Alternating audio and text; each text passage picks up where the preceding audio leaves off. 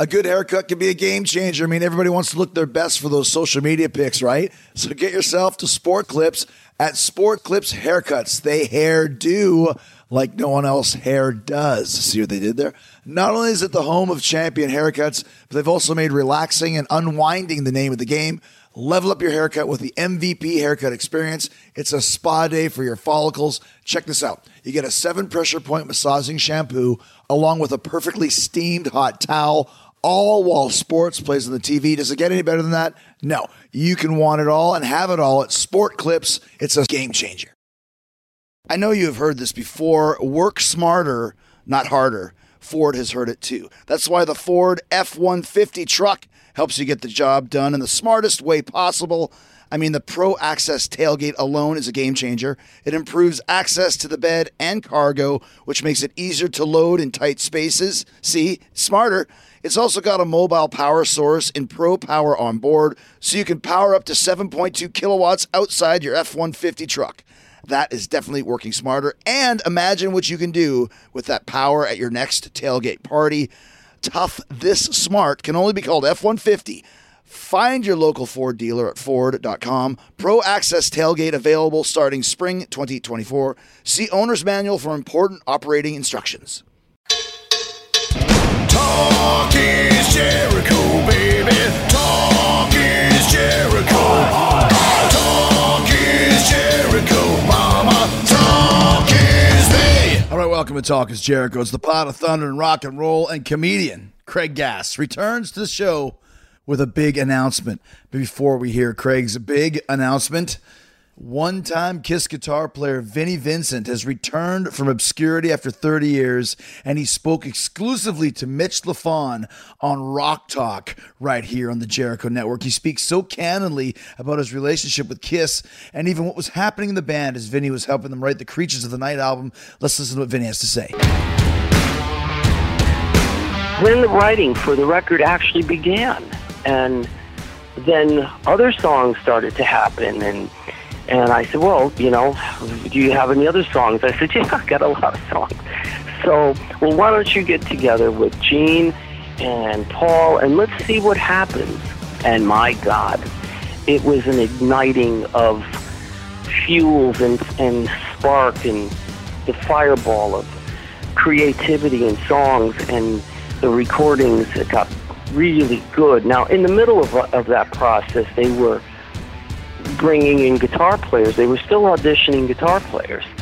Now, I am writing the songs for the album with them, but they're auditioning guitar players. And, you know, it was painful for me because I wanted this so bad. I never wanted anything in my life. Anything. Probably since from that point, from before that, up until that point, I never wanted anything as bad as I wanted to be in the group, because I bonded with them. They bonded with me. We bonded together. And I'm thinking, this is amazing. How could I bond with the three of them? But we did. It's an incredible conversation. Vinnie Vincent seldom does interviews. I couldn't even get him, but he goes in depth and in detail with Mitch. So go listen to Vinnie's Kiss stories and more on Rock Talk with Mitch Lafon. They were talking for like an hour. Vinnie only did 10 minutes with Eddie Trunk, for gosh sakes. This is the exclusive scoop from Mitch Lafon about Vinnie Vincent. It's out now on Apple Podcasts, Google Play, or whatever app you use to listen to podcasts. Hit the subscribe button as well. Mitch always has great music guests. Rock Talk with Mitch Lafon. Go check it out now. You won't be disappointed. And speaking of great guests and Kiss, I think we should get to this one today on Talk is Jericho. Craig Gass is back. Like I mentioned, he's got a huge announcement, which we'll also get to. He's also got killer impressions, as we heard last time, with Gene Simmons, Paul Stanley, Al Pacino, Sam Kinison. Let's get our laugh on with Craig Gass right here on Talk is Jericho.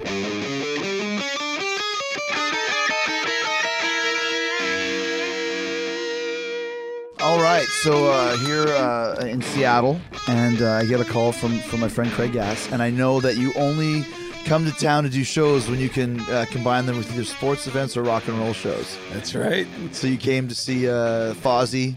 Yep. And you have a show in the Seattle area. And I'm going to drive from here to Spokane. But yeah, I book all my comedy shows around the United States, around sporting events and concerts. And I ran into Jericho. This is a really cool thing.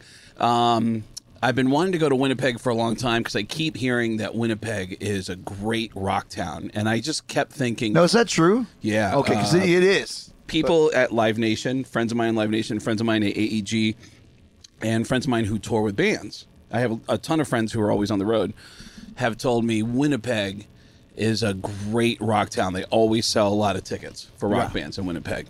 And I've always thought that I would do well there because of that, if it's a big rock town. So I've been waiting for the right rock concert to hit Winnipeg that I could go. And there was a Guns N' Roses show on a Wednesday night, which is like, that's perfect. I'll come in early. I'll do radio and TV all week. I'll take a little break, watch Guns N' Roses, and then do my show. And then as I get closer to showtime, I'm about a month away from doing the show that all of a sudden there's an announcement that the day after Guns N' Roses, Chris Jericho's going to do a thing. And I was like, is he doing the same thing I'm doing? Is he timing it to be there? It's actually not. What happened was they wanted me to come to do a spoken word show. I do them from time to time. And just by a twist of fate, Guns N' Roses was playing the day before. So I didn't have any idea. It just happened to be that way. Really? Yeah. Now, do you remember what happened, though, at the hotel? Of course. That was the coolest thing of all. So the Guns N' Roses, there's this crazy thing that happens where I text Duff and I text Chris to say, hey, man, it's not even my show. It's an open mic. There's an open mic going on in downtown Winnipeg if you guys want to check out. There's actually some great local comedians in Winnipeg if you guys want to come to an open mic. And I don't hear back from... Actually, I think I heard back right away from Chris. Chris said, you know what, dude? I'm actually flying in pretty late. Yeah, I got in at like 8 o'clock at night or something. Yeah, so Chris hit me back. Duff doesn't return my text. And I go out to dinner with a couple friends who work with Guns N' Roses, and then we head to the open mic, me and a couple road crew guys. And the show's about to start when I go, oh, shit, let me check with Duff and see if... I'll just text and say, hey, if you want to come by, this is the name of the place.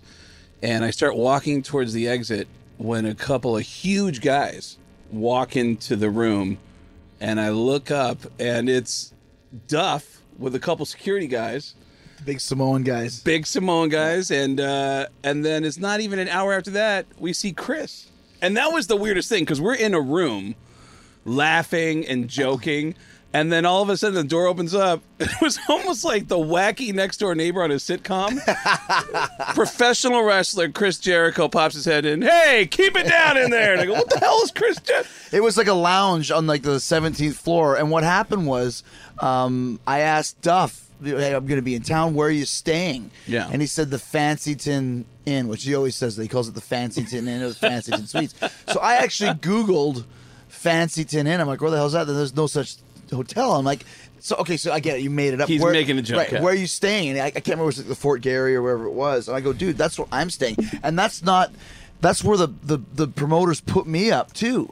Really? And I'm like, he's like, are you following me? I'm like, no. And then we find out that not only are we staying in the same hotel, we're staying on the same floor, 3 doors down from each other. Yeah. So when I go up to my floor, I hear people talking, and I heard your voice and I heard Duff's voice. I'm like, you got to be kidding me. And I go and walk around the corner, and there you guys are all sitting. And then they open the door. There's Chris. Yeah. He actually did. He comes out to the open mic, and it's crazy because there's a good crowd there hugging the stage. Duff is way in the back with a couple of big security guys. Yeah. And there were guys on stage doing Guns N' Roses jokes. Really? Yeah, Because they're in town? Because they're in town, and it's the big story that Guns N' Roses is playing. They're playing a stadium. They're playing a football stadium in town.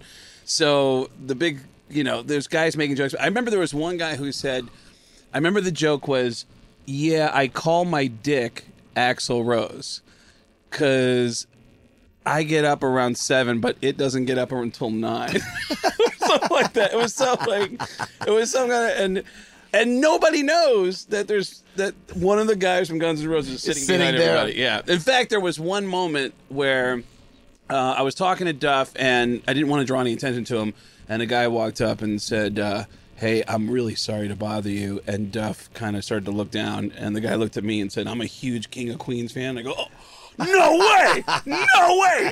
And without saying, hey, Duff, I just said to the whole group of guys, I said, remember this date. Just write this down. Remember this date that this actually happened. I had that one time. I parked my car in L.A. and went for a suntan. It was upstairs on Sunset Strip. Yeah. And Matt Dillon came out at the same time I did. So I'm kind of walking a little bit behind him. I don't want to walk up too fast, but I'm right behind him, and we're going to the same place. So we walk down these stairs, and there's the Mexican valet. Yeah. And he's like, "Oh my god, Chris Jericho!" And Matt Dillon looks behind like, "What?" I'm like, "Sorry, dude. Here's my keys. You have to wait." That is awesome. But the show that night was fun at Guns N' Roses because we actually watched the show together in the fancy pants box. Yeah. So Duff is. He has. He says, "Hey, there's going to be a family and friends room."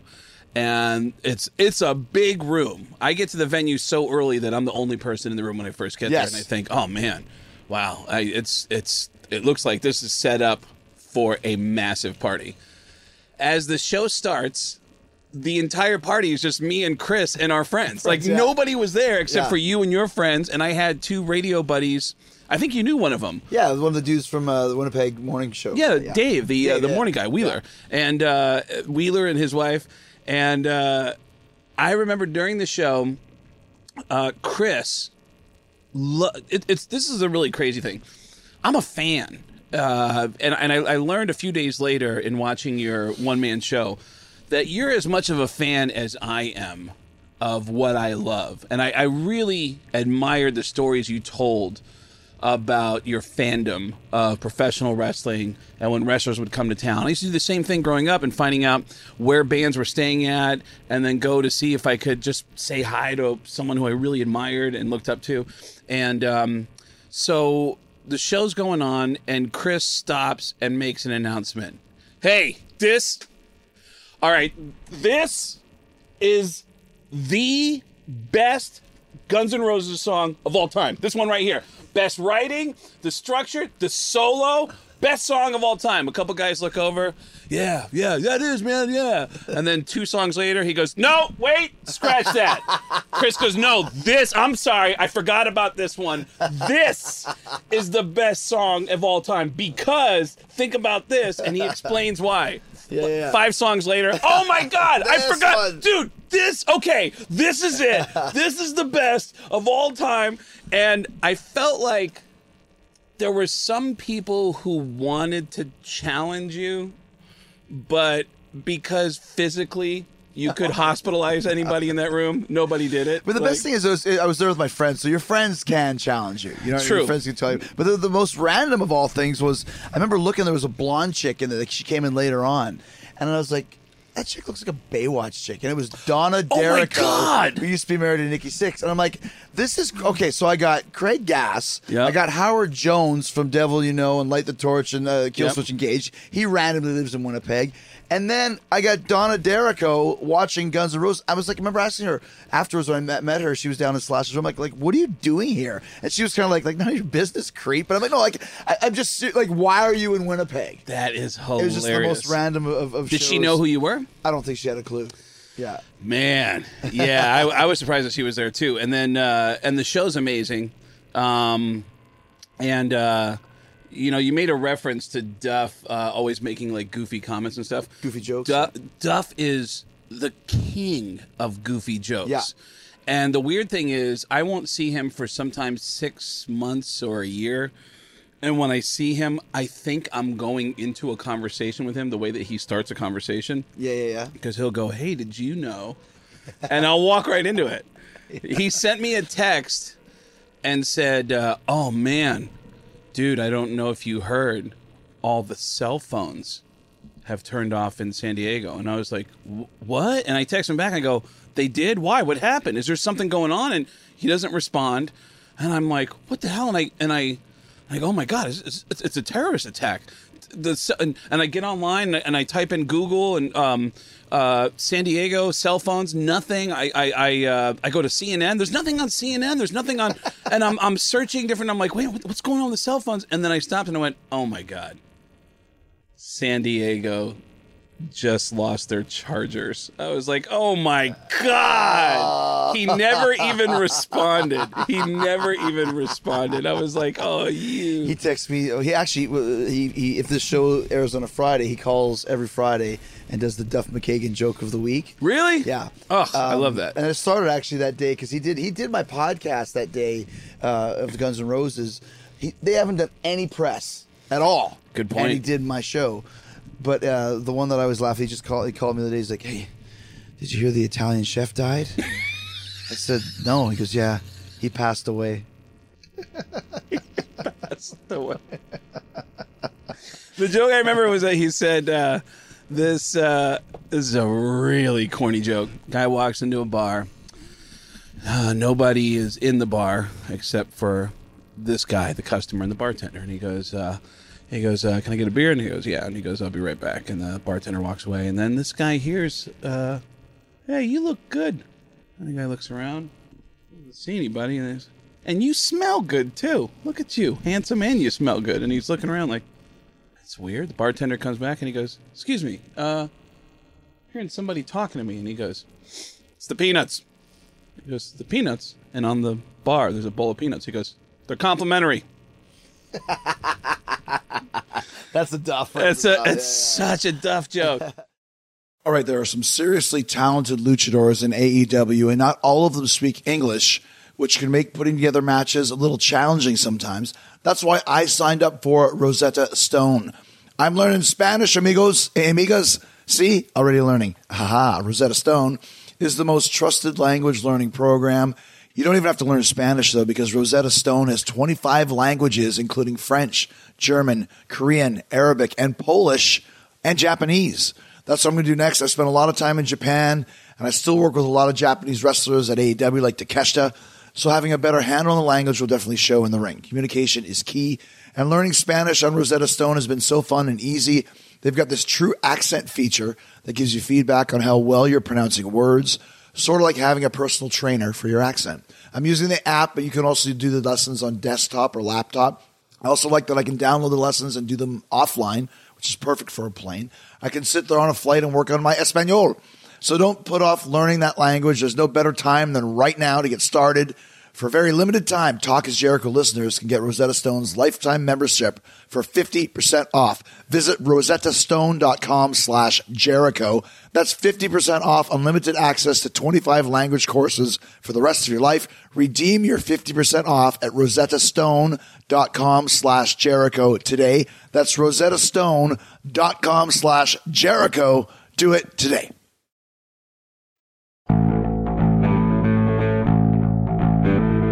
Let me ask you a question talking about jokes. I'm sure you get to answer this question all the time, but when you do your routines, where are you getting your ideas and jokes and thoughts from? I get them from, well, for me, it's always stories. Yeah, you're not going up there doing slapstick, but where you stuff that happens to you at life, or just something that you think of that you think is funny. Yeah, it's changed a lot over the years. I used to go up and do more stand-up.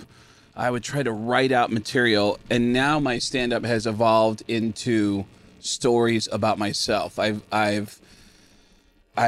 had really embarrassing moments with some of my heroes, and the whole Gene Simmons thing is just a continuous. I'm always scared of him. He's a very intimidating man. I always say the wrong thing. Like I was at it's actually a 2-part story, but the second part of the story is Kenny G was on a flight with me from Fort Lauderdale, Los Angeles, and Kenny said something really nice to me backstage at a Slayer concert. Wow. Kenny G is backstage at a Slayer Megadeth show in Long Beach because his son is a huge metalhead, right? And his son takes guitar lessons from the guy who's playing guitar right now in Megadeth. So I see Kenny G on the flight. He's sitting right in front of me, and after we land, we go down to baggage claim. I go, Kenny. Craig Gass, stand-up comedian. He goes, "Hey," super nice guy. Yeah, he's been on the show before. And he goes, "Hey, hey, let me introduce to you." And he introduced me to this guy. He goes, "This is our new drummer, This is Craig. He's a stand-up comedian. He does voices on Family Guy. And they goes, oh, cool, right on. And Kenny goes, hey, I'll be right back. I'm going to get a luggage cart. And I go, oh, right on. And I look at the drummer and I go, so you're the new guy? And he goes, yeah. And I go, how bad did the old guy f*** up that you're the new guy? And he goes, what? And I knew from the way he said what that I should just stop. I should just stop right here because clearly something's wrong.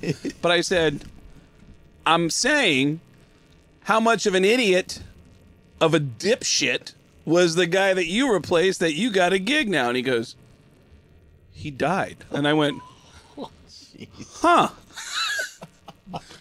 And I just left baggage claim. I didn't even want to stick around for my bags because if you don't pick up your bags, they'll just put them over with it. And I just left baggage claim. It was so embarrassing that I just left.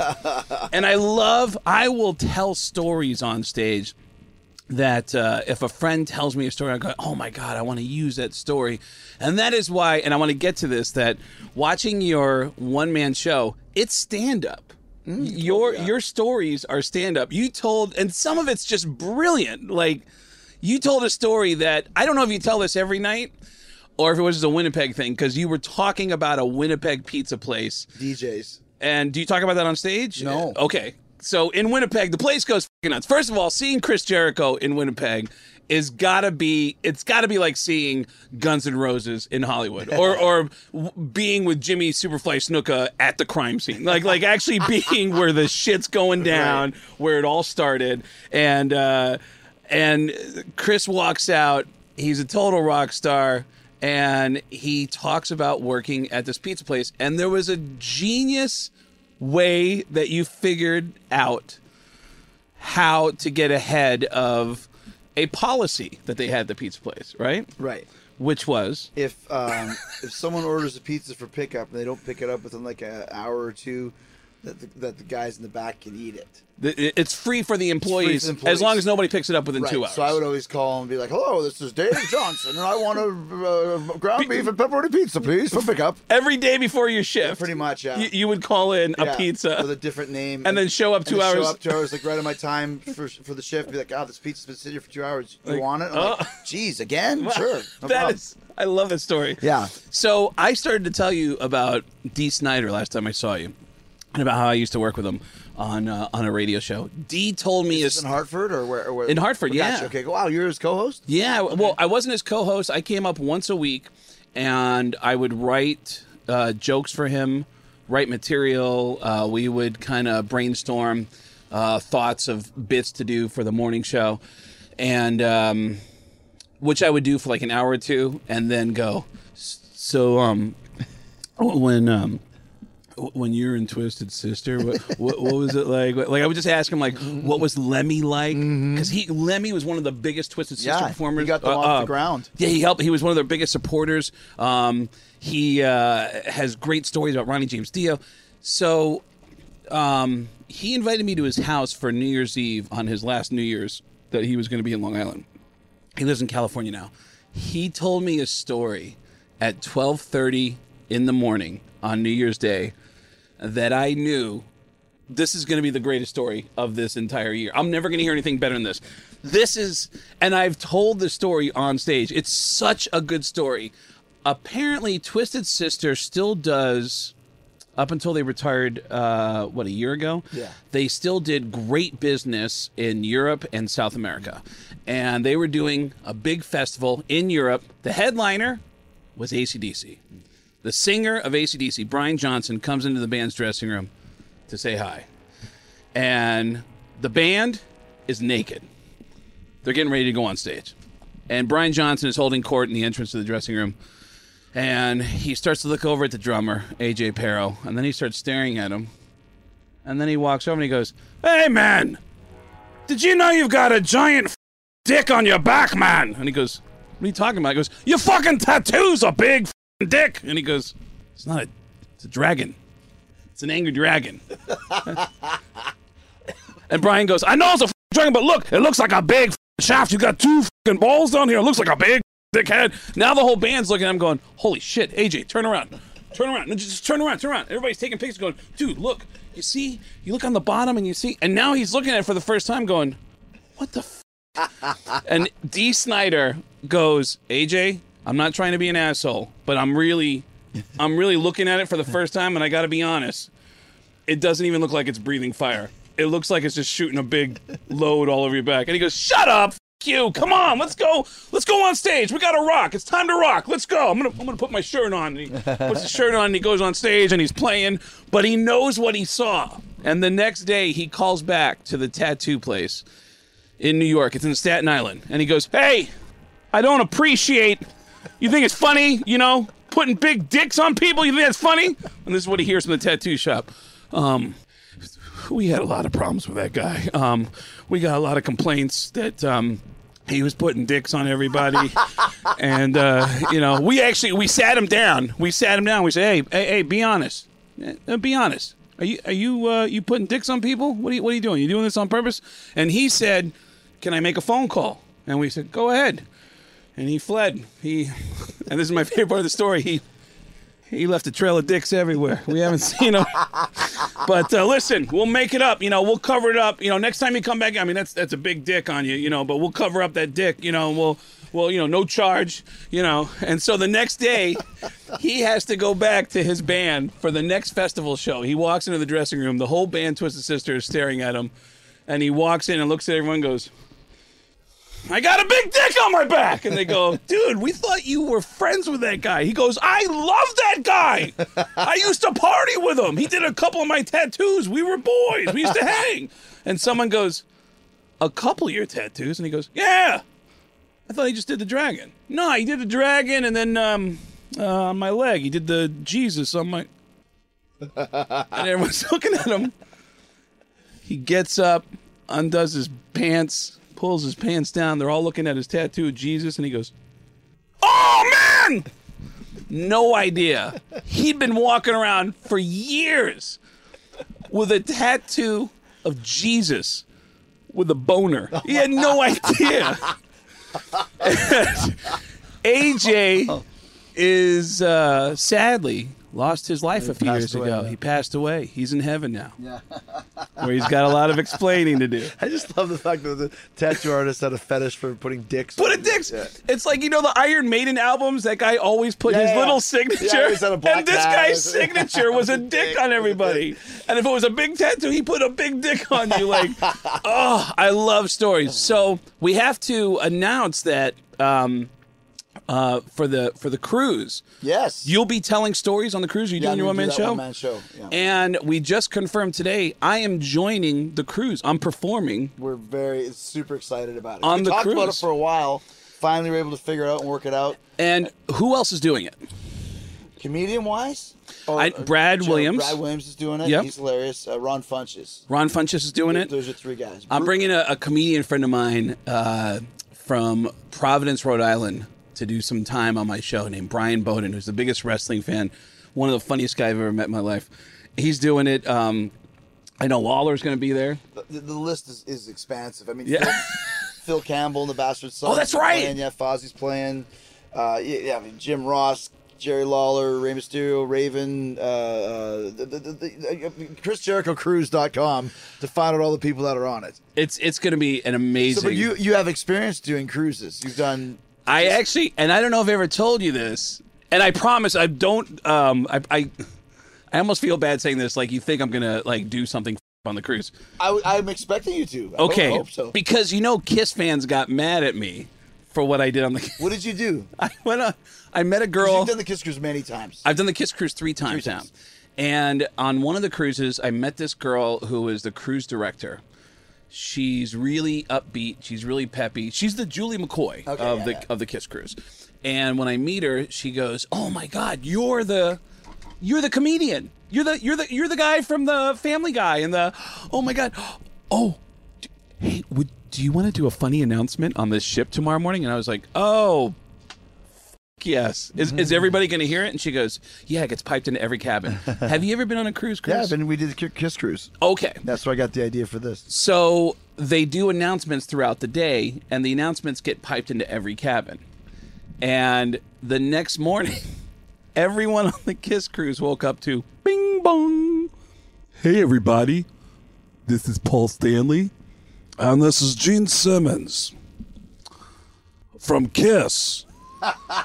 And we have a very important announcement. Do not panic, but we have a very important announcement about the Kiss cruise. It seems that the Kiss cruise has just hit an iceberg. Now, keep in mind, when I said we've hit an iceberg, we're in the middle of the Bahamas when I said that. But do not panic because Kiss is going to take care of everybody. We actually have 3 packages to get you off the cruise, okay? First, we have the Platinum package, which is $5,000, which is we put you in a life raft and you have your own private photos taken with Kiss. Then we have the Diamond package. Isn't that right, Paul? That's right, the Diamond package for $10,000, where we throw you in the ocean with Tommy and Eric, and then Kiss floats by on a raft and we do a private acoustic show in the ocean. Everything I said was stupid, but apparently 2 or 3 of the passengers on the ship got mad and actually went to the employees and said, is Kiss really going to charge us to get off this boat? In all my years of... have you, by the way, here's a question I wanted to ask you. In all your years as a fan, meeting people, and then making a name for yourself, is there anyone that you don't even want to say, I've actually met you before because it was such an unpleasant experience when you met them as a fan before you succeeded? Now, obviously, you have an example, but let me try and think it, but you tell me yours. Well, actually, I don't even, I'm afraid to say this, but I will be honest with you, because the first one that comes to mind is Gene Simmons. And I hate to say this, but I met him as a fan. Howard Stern tried to get me to say this to his face, because I told Howard the story off the air. And the first time Gene showed up to confront me, Howard said, tell him that story about how he treated you when you were a fan. I go, yeah. And we get back on the air and he goes, hey, Gene, Craig wants to tell you something. And it's, you know, I'm really new to everything at that time, so I'm kind of scared. Were you like a regular on Howard Stern? Yeah, I was sitting next to Howard, and I've been working for him at that point. I started becoming a regular in 1995. I started writing for the show in 98, and I started sitting next to Howard in 2001, and it was probably mid to late 2001 when Gene came in. Gotcha. So I'm pretty new as an in-studio guy, and I also I'm intimidated by fame at that time. You know, I'm intimidated by somebody's name and by their presence, and plus you're a fan too. And I'm a fan. Exactly. So I've learned to not take it too seriously now. But the experience I had was Gene, when I was living here in Seattle, Gene came into our radio station to promote the Kiss convention tour. Do you remember that when they went out? Yeah, of course. Yeah. And it was an all-day convention where they brought out all the original costumes and did Q&As and did fan requests, concerts. And I did a thing with Gene that he loved. It was a silly, funny thing that I did in studio with Gene. And I'd heard from people over the years, oh, Gene loved that thing, and he's actually wanted to get a copy of it.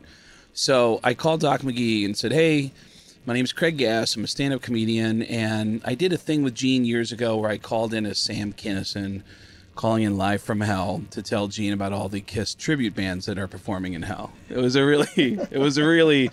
In fact, the whole premise took off because Gene got really playful with it. And I said, hey, Gene, it's Sam Kinison. I'm down here in hell. And I just want you to know there's a lot of Kiss tribute bands. And Gene goes, Well, let me guess. Does the devil play me on bass? And I said, no, actually, Jeffrey Dahmer plays you. And when he spits up the blood and he pulls the tongue out, it falls out of his mouth. And you go, oh, my God, that's not his tongue. Oh! And whatever. It was this crazy, silly idea. And so Doc McGee says to me over the phone, he says, oh, we love stand-up comedians. Absolutely. Yeah, I'll tell Gene that you're coming. Your name will be at the box office. And I go, and there's tickets and after-show passes. And after the show... They put on this amazing concert, and after the show, we go backstage, and I see Gene standing outside of a dressing room, and he's surrounded by a bunch of fans. And I wait my turn, and then I finally, Gene? Hey, and granted, I know my part in this. Now, in hindsight. Hey, Gene, I don't know if you remember, do you remember years ago when you were on, at a radio station in Seattle, and you talked to Sam Kinison live from hell, and he goes, Was that you? And I said, it was. And I heard you wanted a copy of it. So here's a cassette. So side one is the thing that we did. And he's looking at the cassette while I go.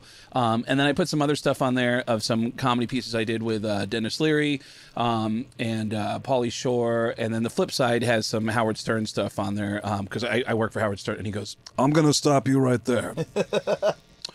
What am I supposed to be doing with all of this information you're giving me right now? And someone behind me, a Kiss fan, said, yeah, Gene, tell him he's a f-. And I go, well, I just, well, enjoy the tape. And I just walked away. I didn't know. I'm getting teased by one of my heroes, so I just left. You know, what are you supposed to do with all this information? Yes. Which, by the way, over the years, some of my favorite stories is hearing about Gene. There's a buddy of mine who works in merchandising. He has a great story about running into Gene Simmons at a party in Beverly Hills or some big Hollywood party where Gene is there, and my buddy has the balls to walk up after a couple beers and say, Gene, hey, I just want to tell you, my name's Sean. I work for, this big merchandising company, and I want to tell you, you're the reason I got in the business. He said Gene just stares at him, and he thought, you know what? I've been waiting my whole life for this. I dressed up like you every year for Halloween. I bought all your dolls. He tells him he gets everything off his chest. Yeah. Gene is staring at him and then staring at his wife, staring at him, staring at his wife, and then finally goes, Great. Are you done? Great. Now, who's your sister? I love hearing stories like that. In fact, I got a new one recently. Kiss headlined the Open Air Festival last year in Chicago. Yeah.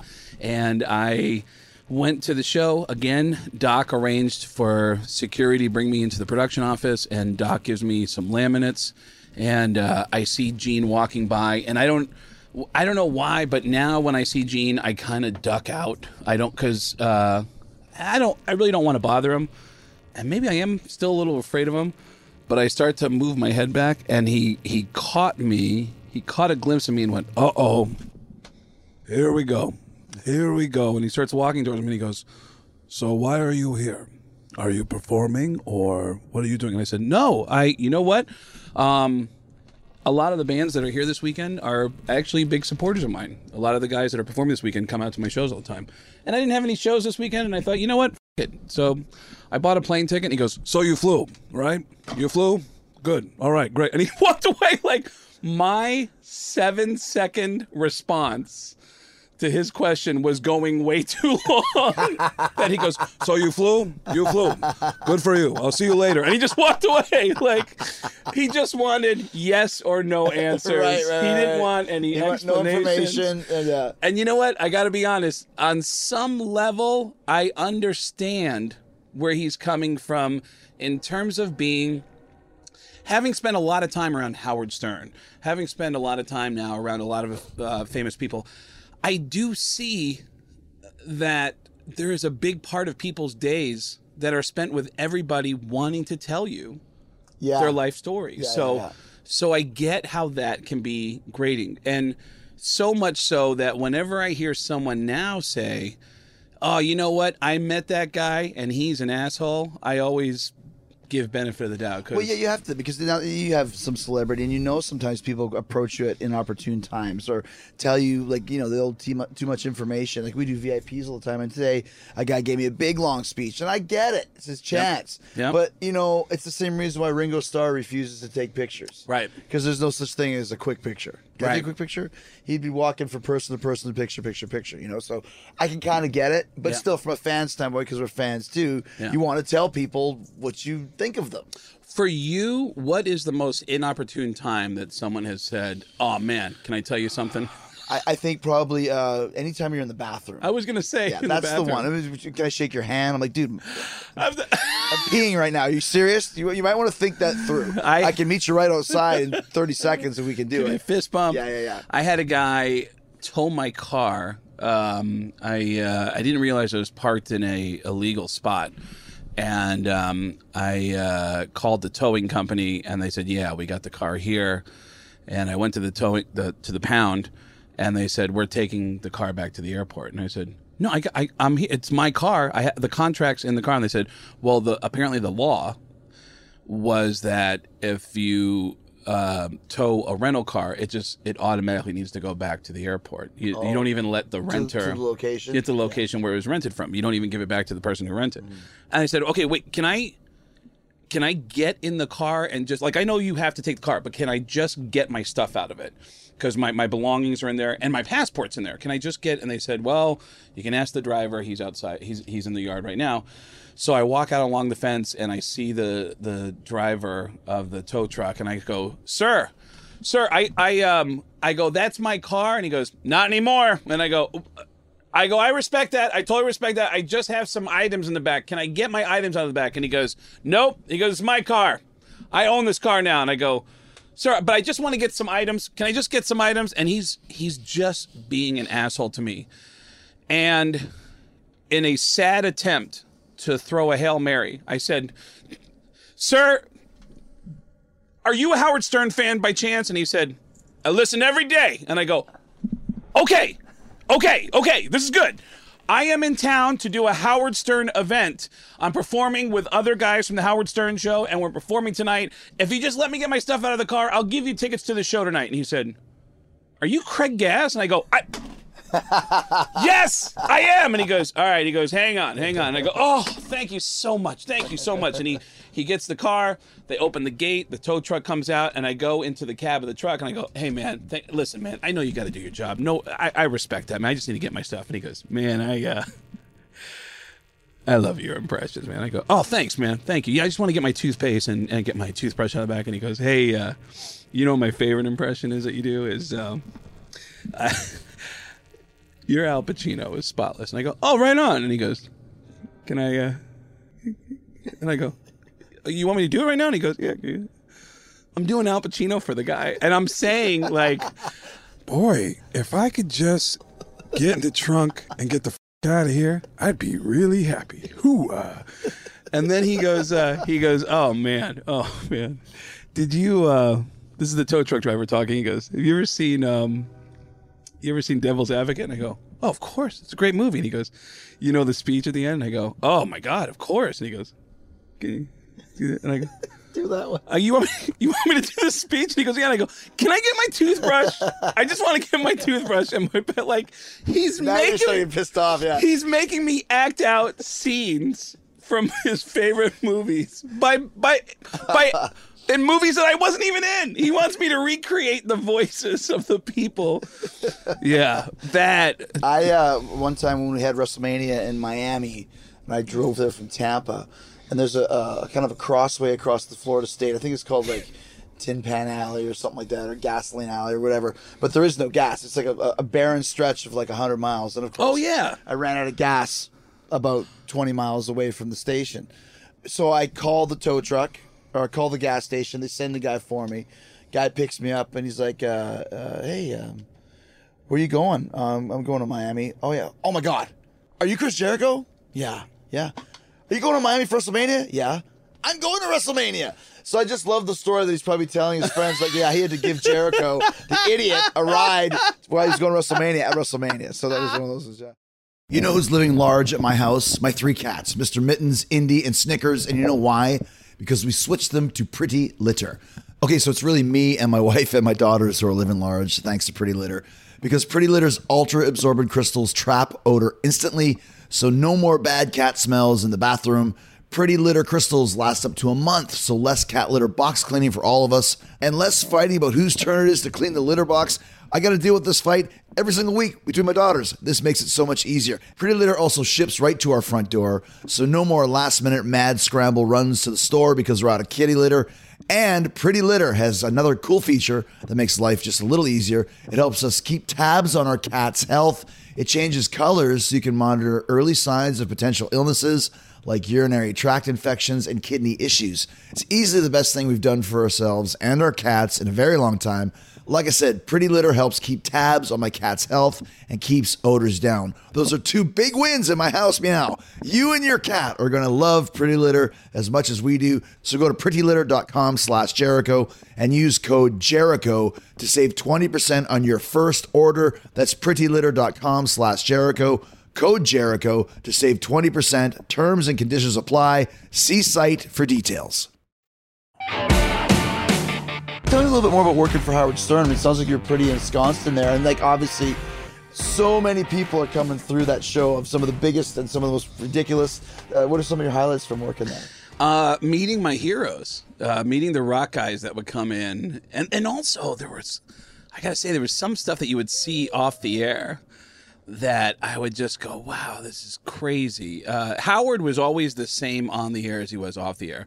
But for some reason, and this is so random, Fabio, yeah. Fabio is in the studio. And when he comes in, you know, it's kind of like he's such a almost caricature of that handsome, swashbuckling, like, you know, the cover of the Harlequin novels and stuff like that. You know, he's this really in-shape guy, handsome guy with big, long, flowing hair. He's impossibly good looking. He's impossibly good looking. And when he comes in, there's the obvious, it was the angle that Howard used to like to take with everybody before he got into therapy, which was, come on, tell me, I mean, what's it like? I mean, come on, tell me what it's like, man. What chicks, yeah. Tell me about the girls. And Fabio is clearly being dishonest with us. He's like, I don't get laid at all. And it's like, what? Fabio, are you kidding me? He goes, no, you'd be surprised. People think, you know, but I don't. And we're like, come on. No. And girls are calling in and saying, I met Fabio a few weeks ago in Central Park, and he brought me up to his apartment. Or I brought him to my apartment. And we're like, really? So did you hook up with this girl? And Fabio goes, no. And we're like, what are you talking? Wait, the girl invites you, says you meet her 5 minutes later, you're in her apartment, and then nothing happens, and we can't believe it. We get off the air, and then he lets it rip. And he goes, and I remember one story was, he's got an assistant with him, and he goes, I remember I had this girl, I had my face in her ass. And I said, you want some? He said, yeah. I said, psych. The stories were so weird. He was an animal off the air, a complete animal off the air. But on the air, he wouldn't even budge with what seemed to be the most obvious story. Right. Like, women must be throwing themselves at you. That was a Howard thing, though. He'd always want to talk about the women that you've had. Yeah, and there's an intricacy there that through therapy, he goes to therapy 4 days a week, and which he's kept that pace for over 15 years. Wow. And you'll notice now he'll still ask, so, hey, man, when you first start getting into this thing, I mean, what is it like? How easy is it to get girls? He'll always follow it up with, but have you noticed that, like, you really don't need that much sex? You ever thought about it? Like, really, how much sex do you need in life? Like, and how much time you waste trying to meet women and not being creative? And that's therapy. You know, you hear that therapy coming through. But it was weird to see... sometimes I'd be around him, and it would kind of catch me off guard sometimes when somebody would meet him and just completely freak out. And it would dawn on me again, like, wow, this guy is famous. This guy is really famous. It's crazy being around mega famous people. But Howard was responsible for everything for me. He was responsible for me getting on all the TV shows, everything I did besides Family Guy. I got on King of Queens because the head writer for King of Queens was a huge fan of mine from the Howard Stern Show. I got on Sex and the City because the girls who were the casting directors at Sex and the City heard me telling a story about a relationship I just gotten out of that I was really hurt over. And they said, we think you would play a really good insecure guy on Sex and the City. A lot of the roles I got were because people were fans of the show. Yeah. But I have to circle back around because I hear comedians do stuff on stage and I go, oh man, is that true? I got to ask about that. And you did a few things that I have to follow up on. Sure. One that was genius, absolutely genius.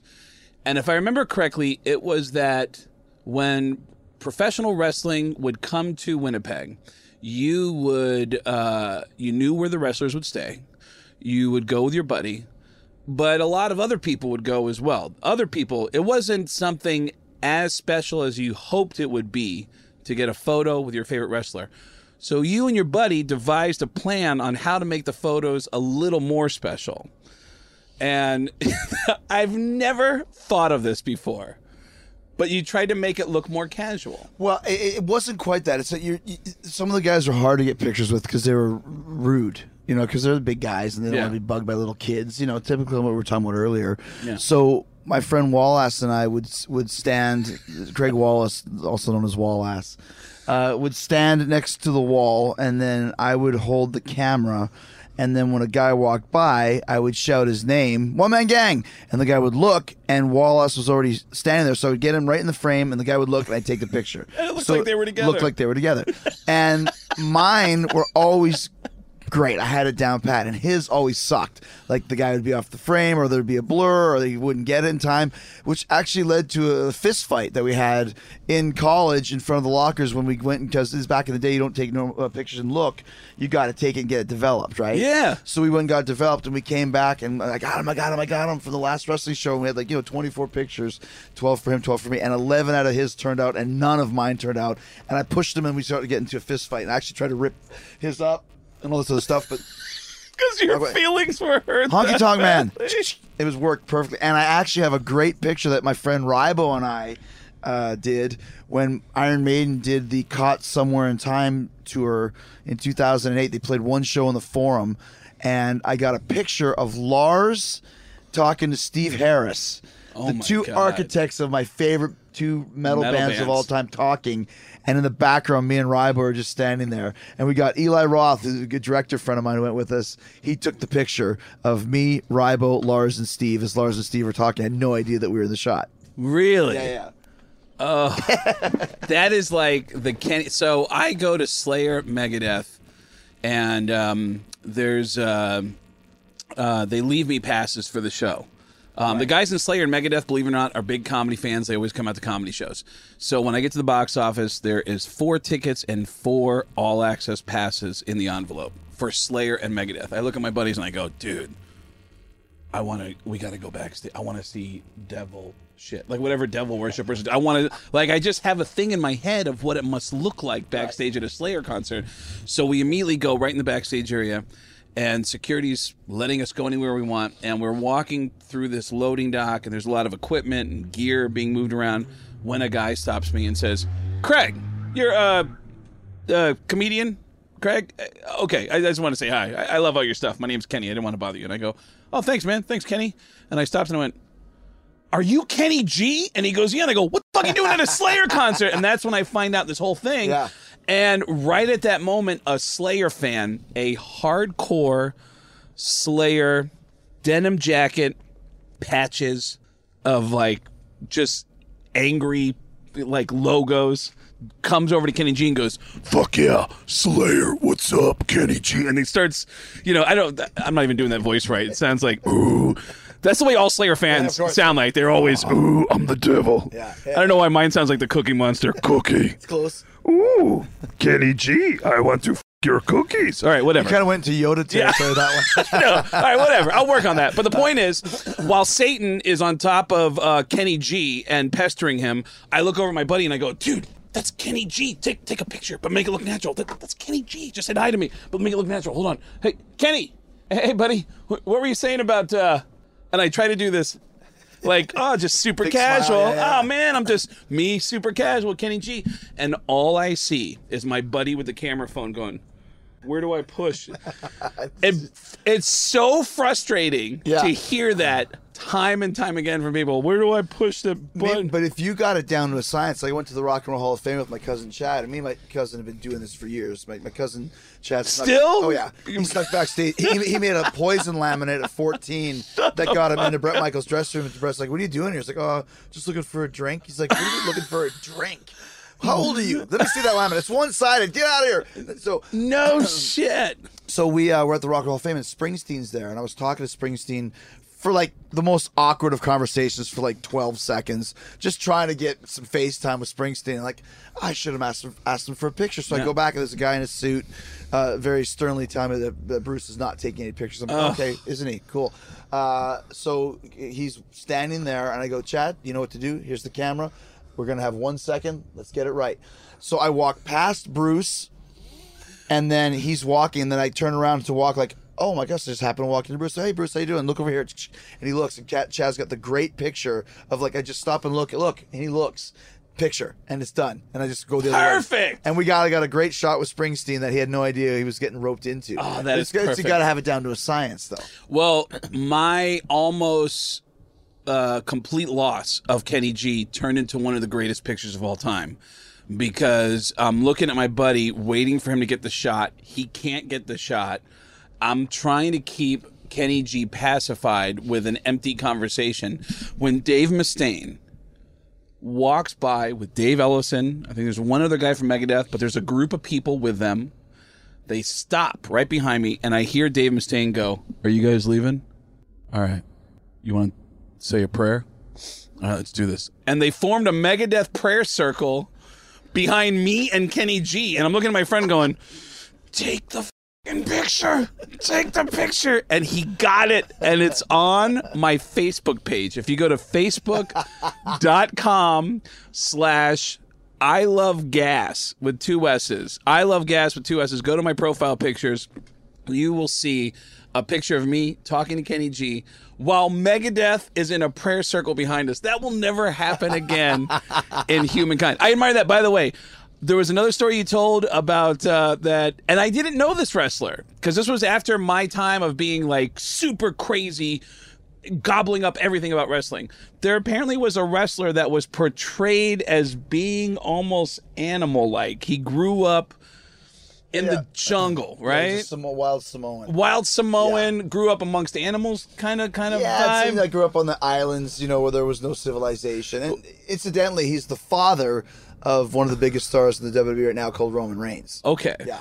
And he was off of the wild Samoan. okay, couldn't speak, right? Couldn't speak English. He was Couldn't from speak the English. islands, man. He's he had okay. a manager that would say, off of wild Samoan, very crazy, and eating raw fish. And you buy this story, hook, line. You're in with this. There was no internet back then. There was no, magazines to tell you otherwise. He was from the island. They roped him in and stole him away from his island home. You're buying what Brought they're him selling. straight to Winnipeg. You're buying what they're selling. 1,000%. And you run into the guy in the hotel. Well, I'm waiting in the hotel for the wrestlers to come in, and he was off of the wild Samoan, or it might have been Sika, one of the two. I can't remember which one.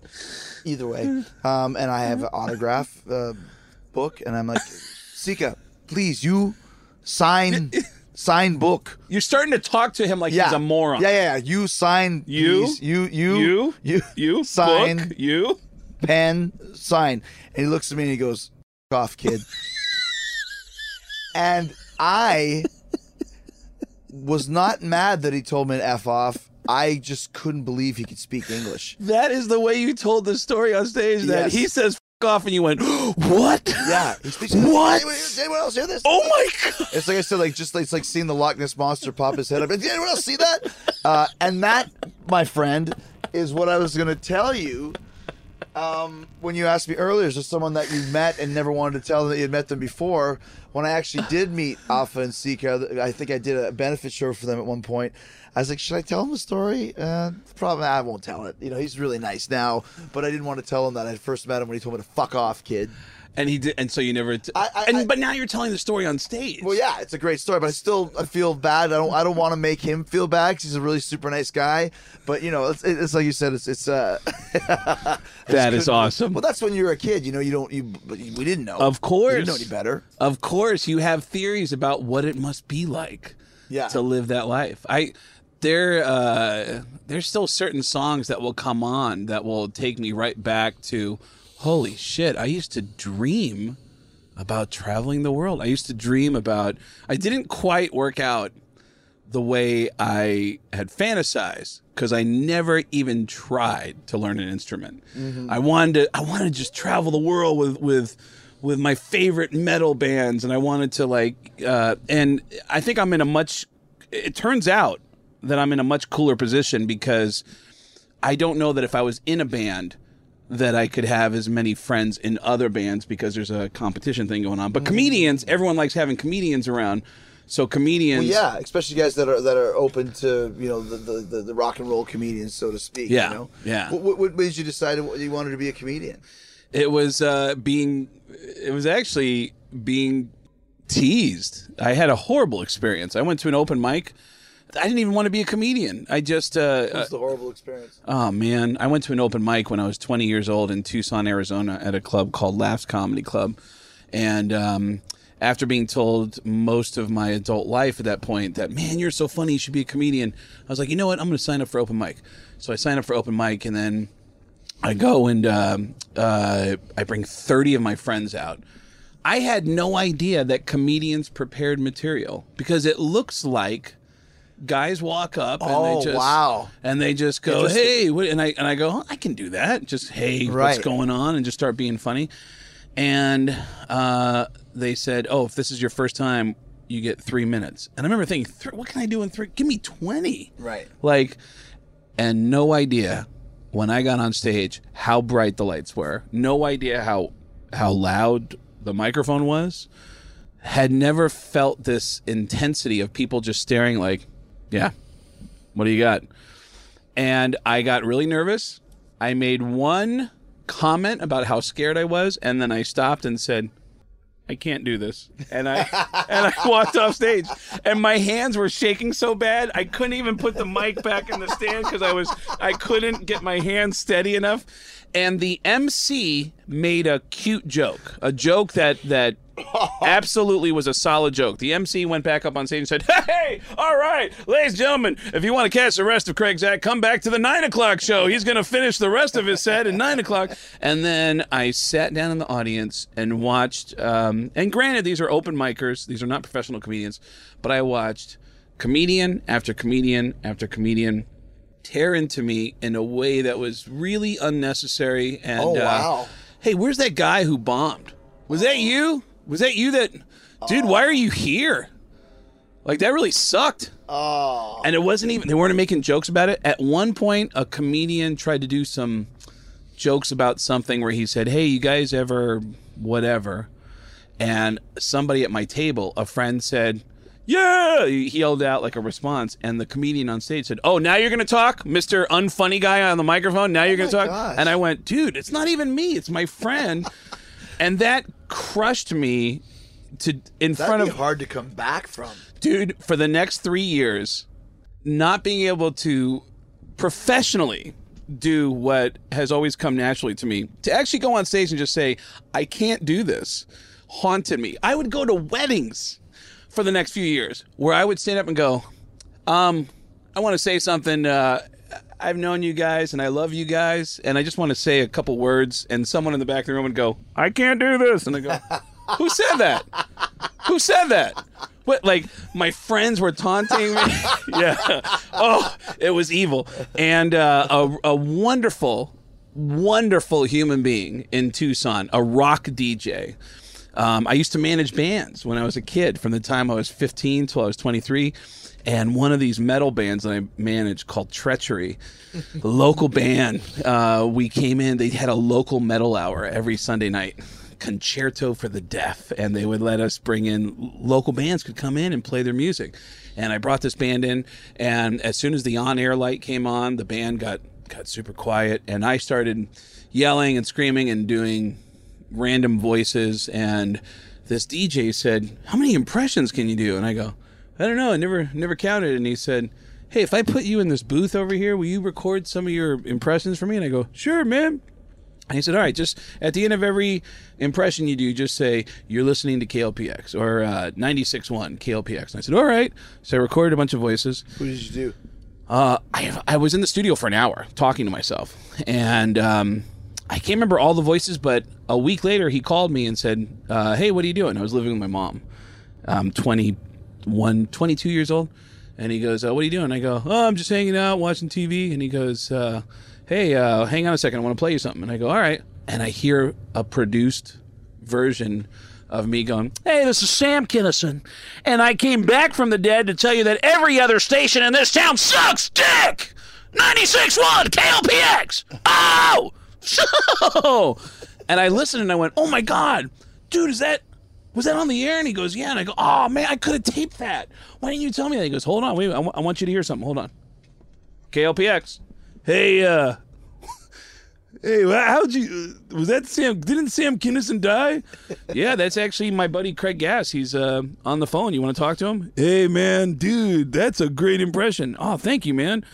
KLPX. Yeah, I have a question. I know you just played Sam Kinison, but how did you do that? And he's like, oh, it's my friend Craig Gass, and talk to him right now. He's on the phone. Because I already told my friend DC, he was like, how come you're not doing comedy? And I go, because I suck. Yeah. Because they all made fun of me. And so he lets me listen to this reaction of strangers and says, hey, man, I don't know what you think you're going to do with your life, but I got to tell you something. If I play a song, if I get 3 phone calls about a song, that's a hit record. And every time I play one of your impressions that you recorded for me, I always get at least a few phone calls. And dude, you are missing your calling in life. You should be a comedian. And I was like, yeah, but it didn't.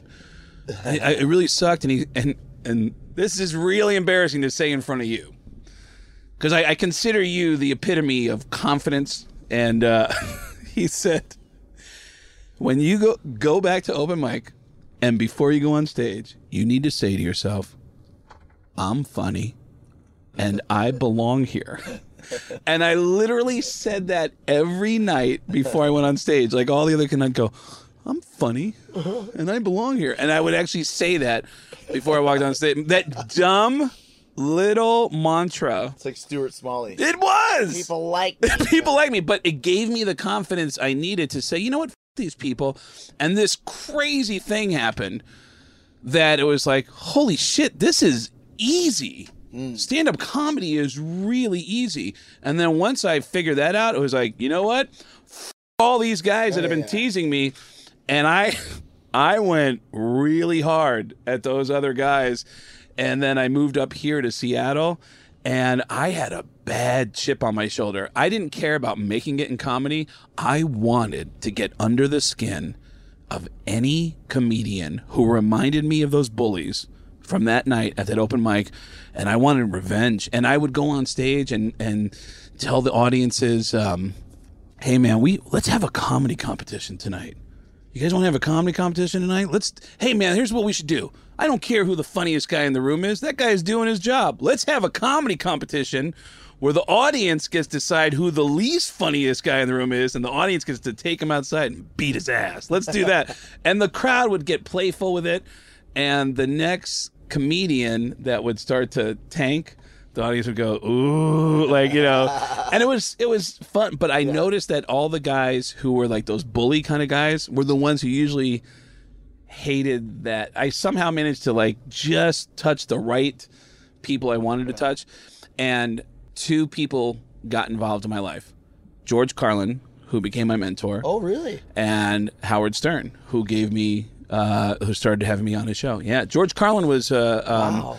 George Carlin flew me to Los Angeles. I met him at a show down the road here in Tacoma at a place called the Temple Theater. His opening act, Dennis Blair, introduced me to him. And George and I had a friendship that lasted up until the time he died. No kidding. And yeah, and he always offered to help me with my career. And all I wanted was life advice. And so it just, plus when I met him, I'd only been doing comedy for 6 months. So I don't think there was really anything to help me with. I needed to kind of figure my own thing out. But I would always come to him with life advice and just... What kind of advice did he give you that you remember? I knew you were going to ask that question because I have the dumbest... So I lived with Mitch Hedberg, right? And Mitch... Really? Yeah. No kidding. Mitch he was funny, man. Mitch was my roommate in New York. Mitch comes home one night from performing at Dangerfields, and he goes, man, I just did a set at Dangerfields. And I was like, how is that club? He goes, I think it's run by the mob. And that made me... And as stupid as this sounds, that shot fear through my body because... And I don't know where this comes from. I don't know where this comes from. I've always had this fear that if you get too successful, that there's some evil element out there that's going to come into your life, like the mob, and say, you work for us now. And I don't know why. And so I called George that night and I said, hey, George, it's Craig Gass. Call me when you get this. It's a really dumb question, but it's really important to me. Just call me. And he called me right back. And he said, hey, what's going on? And I said, so Mitch he said he thinks it's run by the mob, and I've always had this fear, and I gave him the whole backstory, and I said, so I guess what I'm trying to ask you is, does the mafia run the entertainment business? And there was a long pause, and he goes, not that I know of, but I'll tell you a great story. And he told me the story that when he was my age at the time, he was working in the Village a lot in New York, and he said there was these two guys who were brothers who would always offer me money, and they'd say, George, you should let us manage you. We could help you with your career. And they were nice, but they were a little pushy. And then finally, one night, they said, George, let's go to a restaurant. Let's have dinner. Let's sign a contract. And let us take care of you. We'll take care of all your bills. You'll work for us. We'll take care of whatever you need. And George said, where's the restaurant? And they named the restaurant, and George is a picky eater, and he said, sorry, guys, I don't like Italian. And that's how he got out of it. He said, if they would have picked another restaurant that I liked, I would have gone. But I'm such a picky eater, I was like, ugh, no. Yeah. And he got out of it. He said, decades later, he found out that these two brothers were responsible personally for over 100 murders in New York City. They were mob guys. They were like killing people. Yeah. So, yeah, really stupid, really silly. But, yeah. Let's talk a little bit about Mitch Hedberg as we wind down here. I mean, if you haven't heard him, go check out some of his records. And actually, a friend that I used to drive with in wrestling, we used to listen to Mitch Hedberg comedy albums. It's just almost a very Stephen Wright, dry, one-liner type of guy. I bought an ant farm. They didn't grow nothing for me. No carrots, no nothing or whatever. My favorite was I hate Pizza Hut because Pizza Hut is so cocky. Because they will take any competitor's coupons. Makes me wish I had my own pizza place. Mitch's Pizza. This week's coupon, unlimited free pizzas. Offer not good at any Mitch's Pizzas locations. Yeah, Mitch was a really heady, really smart comic who unfortunately died right as everything was starting to rocket into outer space. Was it an overdose or something? Yeah, he loved excess. And that night, I remember being at his funeral in Minnesota, and his widow told me the story that they've been going really hard. They were in New York at Caroline's, and then they had a couple days off. Mitch was driving an RV because he got busted in Austin, Texas, with heroin, and almost lost his foot. They wanted to amputate his. Leg because he had accident or something. Or? Gangrene. He had gangrene on his leg, and they were going to amputate it right there. So much heroin. From the bad skin condition, I guess there was some. I don't know. I never got into heroin, so I don't. Yeah. I don't know what what that thing is, but there was he had rotting. Oof. And so they wanted to amputate his leg, and then his manager and somebody else was able to interfere and say, "Listen, we need a second opinion. Let's get him out of Austin." They took him to Houston, where they were able to save his leg, but they removed part of his foot. And from that point on, Mitch said, well, flying, he started driving an RV so he could continue to get high. Oh. And so they drove the RV after Caroline's. They went to Jersey, and she said that they got into the room late at night, and they were just going to stay in Jersey for the night before heading to Baltimore. And Mitch kept saying, I'm so tired. And so he laid down in bed. Lynn is in the bathroom. She's talking to Mitch and telling him some kind of story, and then she finally stopped and said, are you listening to me? And then she walked into the room and she said, Mitch? And then she walked over and, that was it. And he was already gone. But so Mitch was a genius. And what's crazy about it, it's weird to me to be close to someone who then gets famous. It's even more unusual with Mitch that he continued to get famous after he died. Oh, yeah. And there were people who would say, hey, you ever met my favorite comedian? You ever met a guy named, and I just have this feeling like they're going to say Mitch. They're going to say Mitch. And they'd say, Mitch Hedberg. And I go, yeah, man, it's really sad what happened. And people go, what happened? And it's been like 5-6 years at that point. And it's like, no, he's gone. Really? I didn't know. I just found him on YouTube. Right. You know? Yeah. And so that's really, really crazy. Yeah, did you ever have anybody close to you that was on their way to something and starting to like... There's a lot. Yeah, there's the one for me was a guy called Art Barr. He was a wrestler and I knew him in Mexico. And he was just coming into his own. He would have been a huge star in the States, and he died right beforehand. Drugs? Oh, yeah, drug overdose. Wow. So, yeah, I mean, most of the other people were already famous at the time, but that was the one guy where he would have been really, really big. You know what I mean? Yeah, I mean, there's another one I'm a big fan of is a band from up here called Mother Love Bone. Of course, yeah, Andrew Wood. I mean, of course. Right at the cusp of them going to the next level, then he dies, right? So you always kind of hear those type of things, and it is kind of sad, absolutely, for sure. Yeah, I have some stories about that we can talk about when we get done here.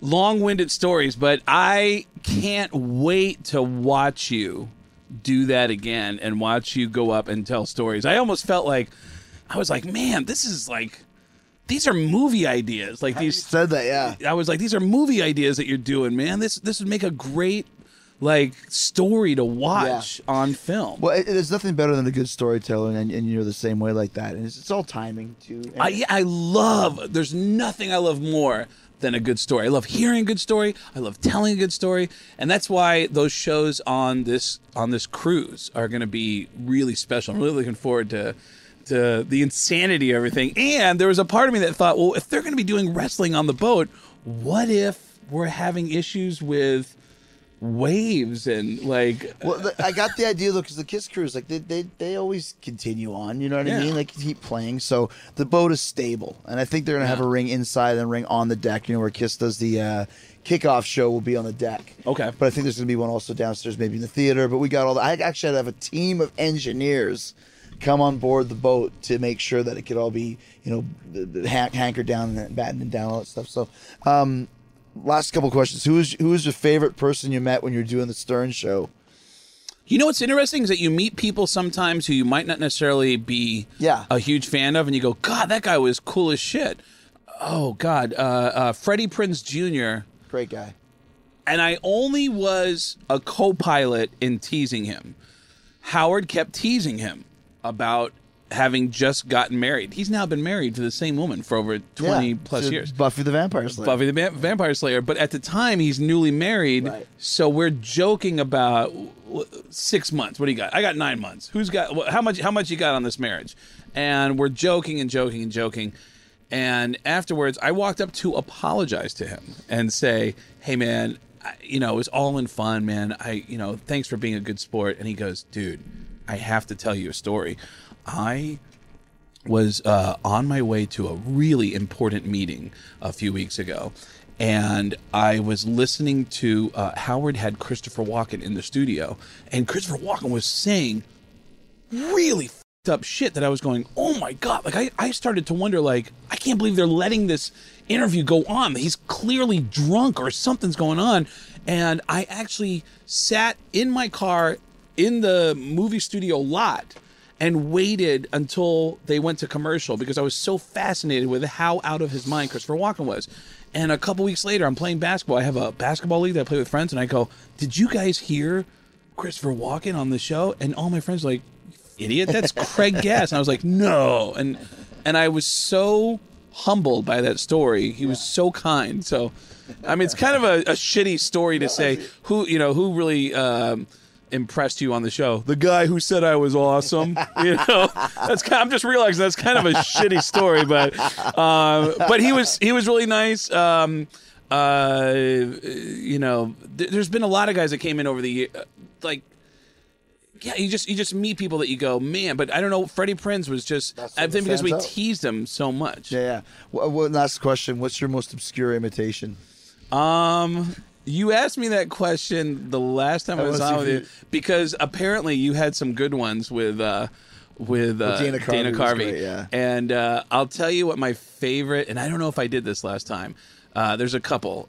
One is a guy named Tom Snyder, who is a big late night talk show guy. He's the guy that he asked Ace Frehley if he played the bass. Yes. And Ace oh, said, you "No, I remember play that? the trout." Yeah, that's right. where Paul and Gene are mortified. That's right. So what does because Tom Snyder sound like? Tom Snyder, the big key to Tom Snyder, come out of a big laugh right into a question. So it's a big laugh right into a question. Let me ask you something. That's the whole impression. And then there's some impressions that I won't cop to the fact that I suck at them. So I will try to justify them by saying, dude, that's not what I'm trying to do. Like my friends will go, that doesn't sound like Arnold Schwarzenegger. And I'll go, dude, it's Arnold Schwarzenegger after a car accident. You're not getting it. That way I can get away with It's not Arnold Schwarzenegger. Dude, it's Arnold Schwarzenegger after a bad car accident. So I can't do a Mark Wahlberg impression, but I do something I call out of breath Mark Wahlberg, which is just a constant, guys, are you serious? You better watch out. I gotta go take a piss. I'll see you later. Goodbye. That's the whole impression. It's the dumbest, it's the most useless impression of all time. That and more. All that and more. On the Rock and Wrestling Cruise, man. Rock and Wrestling Rager at Sea with the newly announced Craig Gass is going to be there, and we're very, very excited. You know, basically ipso facto who you're replacing, right? Yes. We lost Jim Brewer to Metallica. Because Metallica had to get. I don't care if you have him under contract. He's f***ing coming on the road with us. It doesn't matter if you put stupid crews. Dude, how are you going to compete with Metallica? And by the way, I'm coming to the motherland of Chris Jericho. I'm coming back to Winnipeg to do 2 shows at Nashville's in May. I want to come back, and I want to be in Winnipeg when the hockey playoffs are happening, so I can be around. I might be hockey there fans. too. All right, well, there you go. All right, man. We'll go there and do our matching Lars Ulrich. Let's do it, man. He shoots, he f***ing scores. Never seen anything like it before. Dude, it's f***ing weird when you go north of the border. What's up with all this hockey, huh?